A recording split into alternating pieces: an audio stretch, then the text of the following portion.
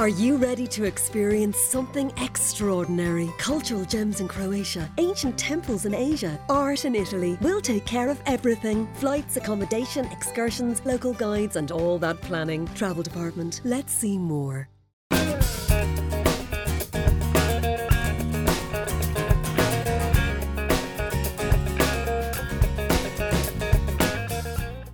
Hello, I'm Conor Faughnan and this is Driving Life.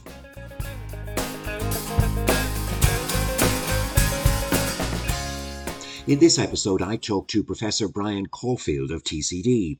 Brian is a very active academic specialising in transport and the carbon and climate impacts coming out of it. He's published multiple papers on the subject. He provided advice to the Citizens' Assembly on climate change, and he's on the steering group reviewing the Greater Dublin Transport Strategy. We've met and clashed on radio a few times, but this is a chance for a longer chat. Before we get going, I'd like to take a moment to say a big thank you to our sponsors, Doro Mobile Phones and Expressway Buses, two great companies in very different areas. They're very good to support us, so thank you very much. Don't forget to check out earlier episodes and other chats. It's all there on seniortimes.ie or wherever you get your podcasts. So now, let's go and meet Brian Caulfield. Hello, Professor Brian Caulfield. You're very good to have a chat with me. How are you keeping? I'm good, Conor. It's good to catch up. It is good to catch up. We're one of those kind of pairs of people that we sort of often half meet microphone to microphone. But, you know, that's usually set up with one of us cast as Punch and the other one cast as Judy, isn't it?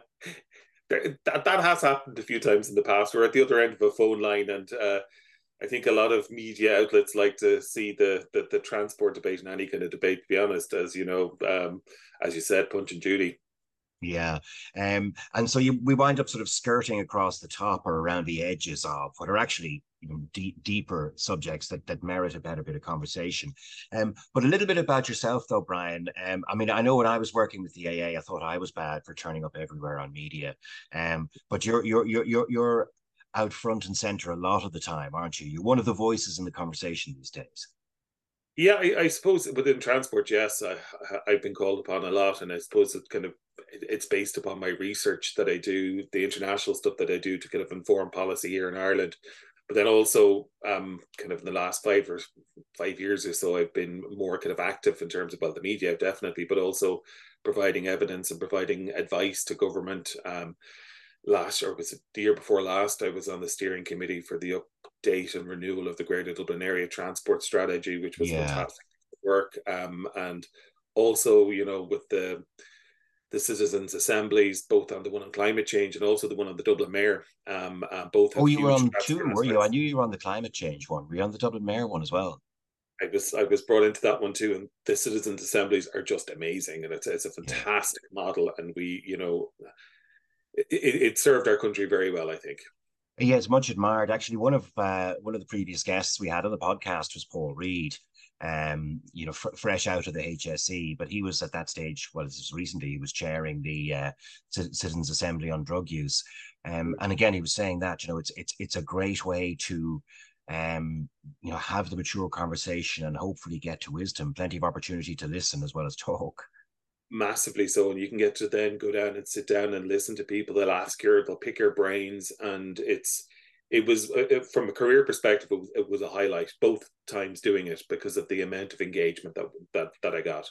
Yeah, and career, we should, I suppose, set the background. You're a professor in Trinity, and you're a professor of transportation, but that vests in engineering, is it? It's a civil engineering discipline. Is that your background? In civil engineering, and that's where I got my PhD in the same department. I've been in the department now since 2007. I've been an academic there, so I'm teaching undergraduate and postgraduate transportation courses, transportation engineering and modelling courses since then. But then also graduating, I'm hopefully this year going to graduate my 13th PhD student, and a fairly large kind of research program that I'm working on at the moment, and it's all kind of very much pivoted towards decarbonisation of transport, and that's kind of the key thing that I work on at the moment.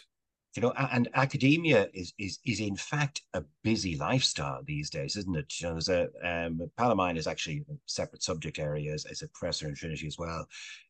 You've published. Did I read you've published over 200 papers on you know, in and around the field? About that, yeah. Wow. Well, it's great because I've got great collaborators as well that Yeah. are very, very engaged in research. And it's the thing. Well, I love teaching. I love it's Mm. one of my great passions. I love especially the first years going in and talking to the first year engineers, and you've got almost 250 of them, and explaining to them why you're passionate about something and why they should get passionate about it.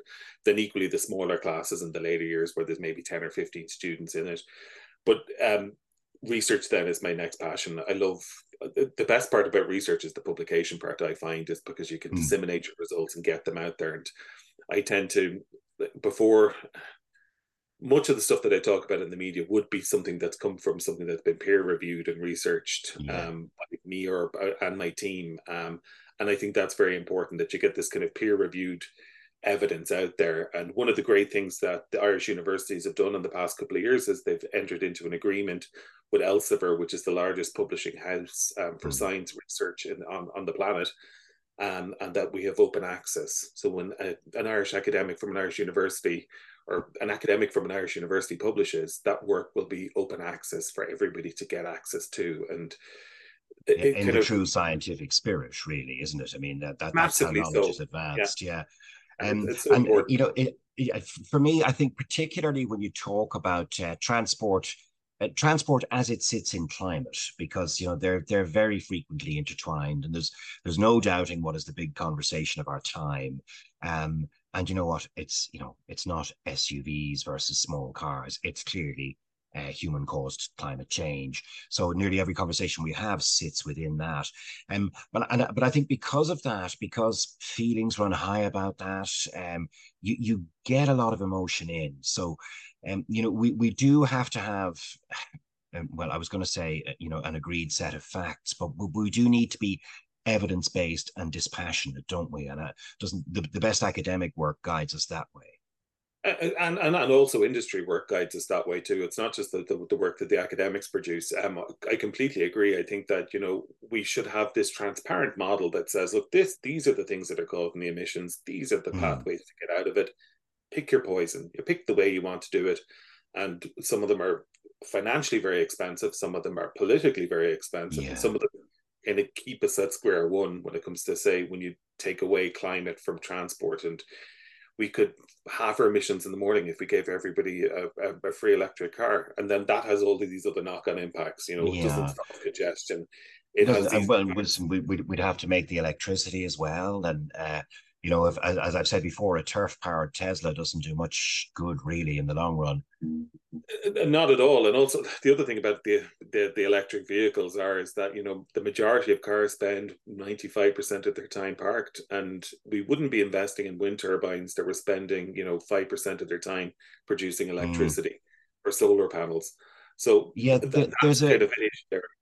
yeah, I mean, some of this it almost touches on behavioral economics, Brian, because you're right about that. I mean, with a lot of things when you analyze them, you know, are a little bit dysfunctional. It might be a gym membership, for example, or golf club membership, whatever it might be. And you sit back and reflect, you go, geez, you know, for the amount of time I spend down there, you know, couldn't I just pay and play golf wherever I wanted to, any course, but it probably cost me. And yet people choose their lifestyles. And I think having a car is a little bit like that. You sort of have a car because you know you're going to need it badly sometimes. There are times where really nothing else will do. So then, given that you buy the thing, well, now you might as well use it to go to work, and now you might as well use it for this and use it for that. So it's not as if anybody sets out to be wasteful. But you know, human life is messy, isn't it? True, and that's going back to the them versus us, or the debate that Mm. you're pitched against. Like nobody intentionally is causing climate change. Nobody's getting glee out of it. But you're right. A lot of people are kind of locked into their lifestyles, and particularly outside of the urban parts of the country that are stuck and not. They would love to have a public transport alternative, but it's just not there. And the car is the only viable option. And even if public transport were viable, and you're running let's say diesel buses everywhere, the emissions profile will be higher than people, a handful of cars doing the same types of trips. So we need to be kind of pragmatic in I think in our solutions. Sponsored by Expressway. With My Expressway, free travel pass holders can reserve their seats online at expressway.ie or at our ticket machines in stations. Think you're not smart enough to own a smartphone? Well, think again and think Doro. Doro phones are designed specially with the older person in mind. They're easy to use with louder sound and larger text. Plus numerous state-of-the-art features that don't compromise on performance or quality. To learn more about the full range of high-tech Doro phones, visit doro.ie. Doro phones. Make friends with innovation. One of the things I think can be a problem with it is we can let perfect be the enemy of good. And I think there are a lot of voices in the debate that do that. If it's not a perfect solution, we should reject it out of hand. So you'll read, for example, environmental campaigners who hate the idea of hybrid cars. They just extend the tail of burning fossil fuels. Or you'll get people who say, look, don't build any car, no electric cars. Let's just, it costs carbon to make them. Let's reduce car ownership and car usage. And, maybe all of those things are points, but you have to remember you're not designing a new society on a blank canvas. You're applying all of this to the world we actually live in rather than the world you want. Yeah, precisely. You're right. Perfection can be the enemy of the good, and it goes across every sector that you see in the climate debate, agriculture, energy, but in transport particularly. That people would say, if I say something about maybe we should have a new bus route here or there, what about restarts? And look, some of these solutions will not suit absolutely everybody in Ireland, but if they suit enough people to make them viable and they've reduced emissions, then let's go with them. And I think that's one of the good things that the Department of Transport are doing at the moment with these Pathfinder projects. They're looking to see, these types of ideas and initiatives that could help a lot of people reduce them. Not everybody, but could help some people reduce their emissions.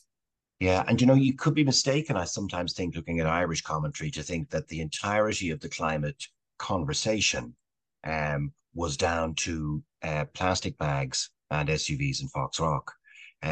But in fact, these are at the margins of the broader climate challenge. Why do you think?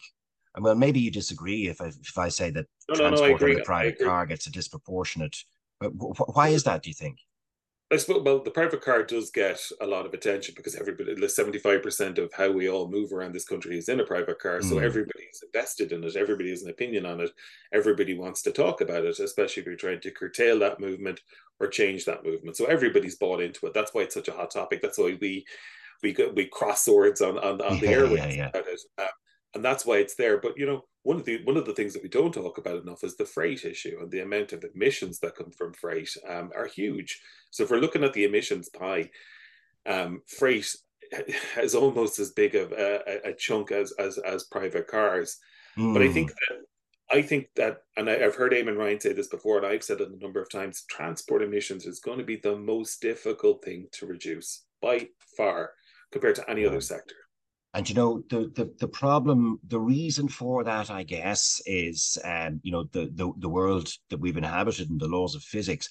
There really isn't a better solution than diesel currently, than fossilized diesel currently. And you think about what it does and the energy that is contained in that oil and the way it moves ships and moves airplanes and moves vehicles. We just don't have another way to do it. And even if there are climate zealots out there who would like this to happen, the world economy is not going to stop and wait. It just won't. In the same way that water won't flow uphill, economic activity is going to keep happening. And for the time being, that means we're still going to burn diesel. So I think we can wean ourselves off it, but it's going to be a very long tail. I would hope it's not that long of a tail. I suppose the economic argument is a very important one, but climate doesn't care about economics. It doesn't care about whether or not you've got diesel boats or airplanes flying all over the place. And there's doesn't seem to be, I think this is the reason why maybe change is taking a long time to happen, is that there isn't a clear and present danger to us other than all of the, the carcinogenic gases that come out of diesel causing cancer and asthma and heart attacks. But from the climate perspective, I don't think the tail can be that long. It's something that we do need to get rid of pretty quickly. And if we don't do it quickly, it's our children, our grandchildren, they're the ones that are going to look back and go, why on earth did you do this? And it's to look at them with a clear conscience, I suppose, as to what it is to say, well, just because something is there and it's easy and there's nothing more efficient than it, but however, you're banjaxing the rest of the planet and humanity on this, I don't think is a good enough argument. I tell you something else. The danger is insidious rather than immediate, and as you say, maybe that makes it much more difficult for humanity to be cohesive in response, because you always just put it away around the edges.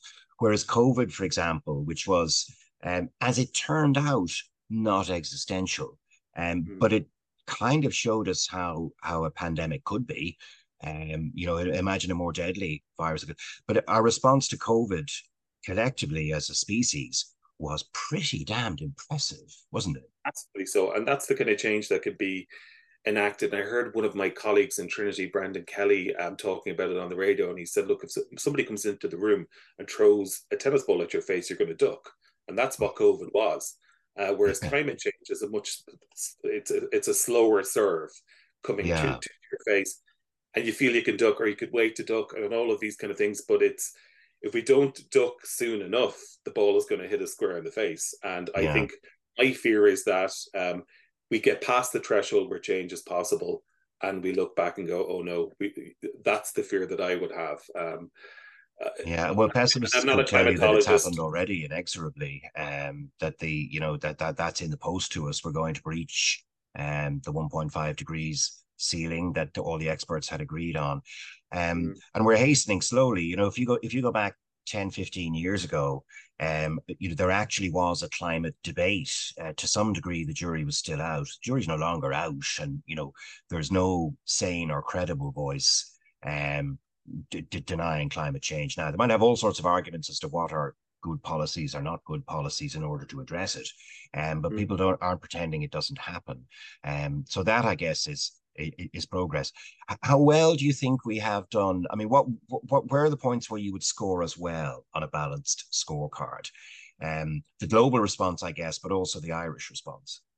Well, I suppose to bring it back to transport, and specifically within what we've been doing, I think I think again, COVID was a great enabler to give over urban road space and urban space to the bike and to active mobility and to public transport. I think we've done very well there, but I think the places that we've done very poorly on, and I'm very concerned about the amount of progress being made, is on the big public transport projects, the big ticket projects that we've been talking about for decades in Dublin, particularly Metro, Lewis extensions, Dart Plus.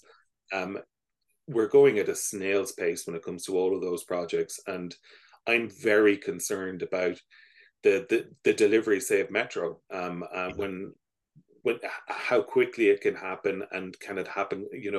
Will it happen in the lifetime of the current government? And then, if there's a change in government and somebody changes, an alignment, that sets the project back 3 and 4 years. And I don't know if it's even individual governments. I mean, it's been Irish state policy to build that metro for over 20 years now, and we're still yet to get a shovel into the ground. It's unbelievable. I mean, I've said before, Madrid was able to, design and build and open a system in the space of 10, 12 years. And in all of that time, ours hasn't got further than a flip chart and an artist's impression. We've got a little bit further than an artist's impression. We had planning permission on it. Well, we spent 300 million, so it would be disappointing if we didn't get more than a doodle or two out of it. Well, we did have planning permission for this, a decade ago, and hopefully by the end of the year the same planning permission will come again. But until the contract is signed for the contractor to get in there and start tunneling and start digging for this thing, that's when I'll start to believe it's true. But the worrying thing is, it's like, Metro is just building Metro is just to get up to to a base level. We need a multitude on top of that. We need light rail lines everywhere, kind of traversing the city, and so too does Cork and Limerick and Galway. These cities need that type of interventions too. And why we always wait until the very end moment where, you know, the capacity is such that people are screaming for these projects is beyond me. But that's what happened in Dublin. But I am hopeful that this time Metro will get across the line. Well, Lewis eventually did. And you know, it costs the first two Lewis lines in Dublin cost €750 million. And I remember the rows then about the cost, which, you know, just looks cheap as chips now. And why, oh, why didn't we build more? So exactly. Listen, we can only start from where we are now. For me, the big global challenge really is how do you decouple economic growth from energy use? Well, I suppose there's two problems. One is how do you decouple energy use from carbon use? Call that challenge A. And then challenge B, how do you decouple economic growth from energy use? Because I would say it's one thing to the zealots and perfectionists out there. If your policy is predicated around preventing economic growth and, you know, preventing emissions that way, I think that's doomed to failure. You know, I don't think people will support it, and I think it's doomed to failure. You have to be pro-growth, pro-business, pro-economy, to my mind, if you're going to be successful. I suppose it depends on what you label success, on what is success in your mind. Like, I know there's been an awful lot of work done on kind of the wellness framework and looking at things like that as opposed to the traditional economic indicators. I think looking at from that lens, you know, it depends what is success. Is success somebody that's able to walk out of their house today and buy a brand new diesel Merc, or is it somebody that can walk out of their house and get onto a very well functioning public transport system or walk or cycle? So I suppose it depends upon what you look at. But, you know, I'm by no means an expert in this area, but, you know, the policies around degrowth and decoupling economic growth and emissions, it's something that has to be looked at. There's kind of no way. Well, I know if you, because I sometimes read from, you know, SEAI or other such bodies that, you know, oh, terrible, Ireland is supposed to be tapering down its CO2 emissions, and in fact they grew by 4% last year, whatever it might be. But if you look at it, it's interesting. It more or less exactly maps economic growth. So that makes me wonder, are we measuring, that's not truly measuring our kind of per capita eco-effectiveness, if you like. It just says that when the economy is busy, we burn more fuel. That doesn't help us fix it, really, does it? It doesn't. And you saw that during COVID, when people, there was a decrease in emissions, very small, but there still was a decrease in emissions during COVID because of the lower mobility that people were engaging in. But you're right. Even when the transport stats came out from the CSO there, from the last census, you know, the amount of people that were taken out of, I think it was the amount of people that were now walking, cycling, or using public transport was, you know, doubled by the amount of people that were still driving on their own, because transport is. COVID did funny things. There was some sort of collateral effects and stuff. I mean, a lot of people discovered their own neighborhoods, so neighborhood parks and all of that, and mountain walks, and more people went up to the Hellfire Club than had ever done before. People started fantastic new lockdown habits that improved. They bought dogs, whatever the hell it is. And they were also put off public transport, risk of infection. And funnily enough, some of that lingers. I mean, I've spoken to elderly people who are still reluctant to take the bus. So, you know, it did funny things to us, not all of them harmful, and, you know, but it did funny things to us as a society, didn't it? And it also started this, you know, a large amount of people working from home. I do see that kind of starting to dissipate, but it did definitely bring that to the fore, and enabling people that don't have to be in the office 5 days a week, being able to do it more flexible. And I think that's from a wellness perspective, as I was talking about, but also from a commuting and emissions perspective, is going to be good. But that will dissipate over time as the private car fleet is electrified. The emission savings from working from home, from the commute, will start to decrease. And well, that is the relative difference between working from home and commuting. So the saving there disappears, but it only disappears because all of the tailpipe emissions are gone. So, I mean, surely, I mean, we put it to you this way, Brian, if you imagine hypothetically that, we really cracked electric cars and we had done it in such a way as to render the internal combustion engine completely obsolete. So now we're all in electric cars, zero emission electric cars. What then is a and do we then just pivot and talk about congestion in cities, or how cars are intruding on public space? I mean, are they fundamentally different reasons to dislike the idea of cars in your city? Well, I think fundamentally the reason to try take cars out of the city is because the city is for people. And I think the day of being able to drive into Arnott's, let's say, and park up on Christmas Eve or whatever and do the last shop, I think that's kind of gone. I think that that kind of car access to a city centre is gone. And I think people have started to pivot away from that. And you see that across Europe. All of the cities that tourists flock to have very few cars in them. And I think that's going to be the thing. And the characteristic European city is that there's an old town. There's a very pretty old town. If Dublin had done it right, we might have an old town equivalent in what is now Temple Bar and Christchurch, or I don't know, perhaps around the Brazen Head, somewhere like that. But classically in the European city, there's a very pretty old town, and it's completely pedestrianized. A tourist might never see a car and go, God, isn't that fantastic? But get outside the old town and it's a real city. So you will see cars. It's not as if European capitals can do without them. And of course, the reason for that is you must have a functioning economy. You cannot just be a cafe and picnic site being the only thing in your capital city. I do think that let's go back to Dublin as the example. Yes, you're right. There isn't this historical old town per se, but I suspect what will happen is when we build all of the light rail and bus connects is put in, that there will be so little space left for the car that perhaps then a congestion charge won't be required, because everyone will be able to get access, and there will be access for everybody and at every different level of ability as well, because that's very important to have in there too. But I do think that it will happen by stealth, as opposed to a mayor or an Owen Keegan or somebody coming in and saying we're going to have a congestion charge.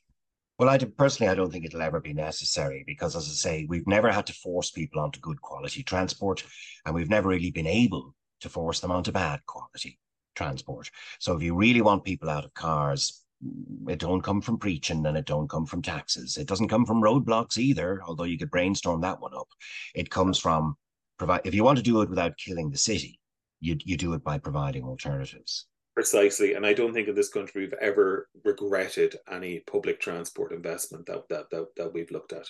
For sure. Or any infrastructural spend, for that matter. The port tunnel, the motorway network, and the rail upgrades, they've all served the country really, really well. The stuff we didn't do, we haven't improved on our energy self-sufficiency ourselves. We might debate whether we want it or not, but we haven't done anything with nuclear. We've perhaps underexploited wind. We still burn fossil fuels for a lot of our juice, don't we? We do, and there's a whole kind of Pandora's box you could open up there. And this is one of the things that kind of frustrates me when I see climate action plans and whether it's transport, agriculture, or energy, is that we're told 50% cut here, 20% cut there. What I would really like to see, other than that, is how many electric cars is that? How many new buses is that? How many more wind turbines is that? Not these grandiose carbon cuts, so that there's a spreadsheet or there's a dashboard somewhere that says this is the progress. Progress, I think, is better measured in that. What infrastructure? And I think carbon's quite an abstract thing, really. I mean, we know concept, but it's quite an abstract thing to me. And plus, it's non-renewable carbon that you're talking about, fossilized carbon. It's a different paradigm entirely if you're growing a crop for biodiesel, for example, because you're reusing existing CO2 from the system. You're not releasing millions and millions of fossilized tons of CO2. It's a different thing.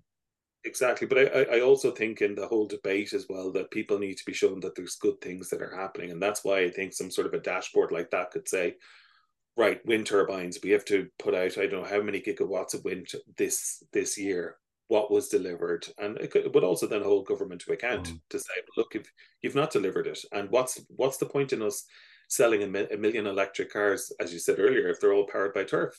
Yeah. Not that we're going to get within an ass's roar of a million by the specified deadline, but I mean, we are making progress. I think around 18% of new car sales now or something like that. Norway's 80%, so we're well behind what could be done. Can I ask you, just as we head towards wrapping, Brian, are there examples out there of countries that you think are doing it right? Who do you think has got a good set of policies that we should be following? There are a number of countries that I think that, and maybe cities more so, that are doing things that I think are right. I think and a couple of them relate to directly elected mayors, if I'm honest. So I think Paris and Barcelona, they're doing great things. I think if you have a directly elected mayor and he or she has a mandate to change the city, and then in Paris it's taking away road space from parking and from cars. And she's got a mandate to do that. She's got an Olympic Games. She did turn out that this is Hidalgo in Paris. I agree. She had done some great things. Bit nutty around the fringes, I think. Not all her policies are great. You need one needs some curtailments on the power of an executive mayor, but there's no doubt they can do that. And Barcelona, likewise, as you say, that's city that's also built a metro in recent times, where we've been doing nothing. I'm not sure nutty is a fair word to use, but a mayor that has probably more mandate than anybody that's elected in our country. Yeah, she's populist and popular, no doubt. Yeah, I think that she's done an awful lot of good things. But then you go to smaller cities that have curtailed car usage, as you said, with these old towns, and that everybody accepts it, and it's part and parcel of city life. I think they're quite successful. But I think even if you look in Ireland, if you look at Athlone, I think what's been done down there with the electric buses and this new bus network down there, I think is absolutely fantastic. But we need, every town the size of Athlone needs that same bus network, and they need it today. I think that we've got lots of good examples here in Ireland too, and also Belfast. I think Belfast is a great example. I'm blue in the face talking about the glider up in Belfast, and I think it would be a very quick, cheap option for maybe Galway or for Limerick or for Waterford to introduce a system like that. Very good, very good. So as you look at it all then, and across the balanced scorecard, Brian, I mean, are you frustrated, uplifted, enthused, angry? Where would you put that on the spectrum? How optimistic are you? Equally all in the same measure, to be honest, Conor. I am optimistic. I do think that we've got a great set of policies. And I think, as you said, no one's arguing now whether climate change is happening. I very rarely hear somebody arguing with me saying buses could do the same job as the metro could do. So I think nobody's saying we want cars in cities. I mean, everybody accepts that's an exception, not a primary solution. Exactly. And I think people are with that kind of emotion around how transport will go. I think what's the frustration is the logistics of it. And I think it was reported in the Business Post that there's 100 electric buses sitting in Phibsborough that aren't being used because of a lack of charging infrastructure. So it's going to be the actual delivery and the gridlock around that, I think, is going to be the big frustration. And hopefully the political will is there for it. Yeah, well, there you go. Well, if that's a broadly optimistic note on which to wrap, I'm glad to hear it. So we'll be optimistic for the future of the planet. Perhaps not our species on it, but the planet itself, the ball itself, is big enough and old enough to cope with us. Hopefully. Hopefully. Well, listen, Brian, thanks a million for the chat. Really enjoyed it. And as I say, good to chat at a little bit greater length than when we're throwing slings and arrows at each other across Pat Kenny's desk, which probably be doing again. It's all good fun. It's all good fun. It's all good fun. Brian, thank you very much. No problem. Thanks, Conor. So that's Brian Caulfield. I hope you enjoyed the chat. Let me know if you have any thoughts on the podcasts. Get in touch on conorfaughnan@gmail.com. Do remember that you can access the full Driving Life archive of previous episodes at seniortimes.ie. Thanks again to Doro mobile phones and to Expressway buses. And we're done. Drive safely, live happily, and come back and see us again.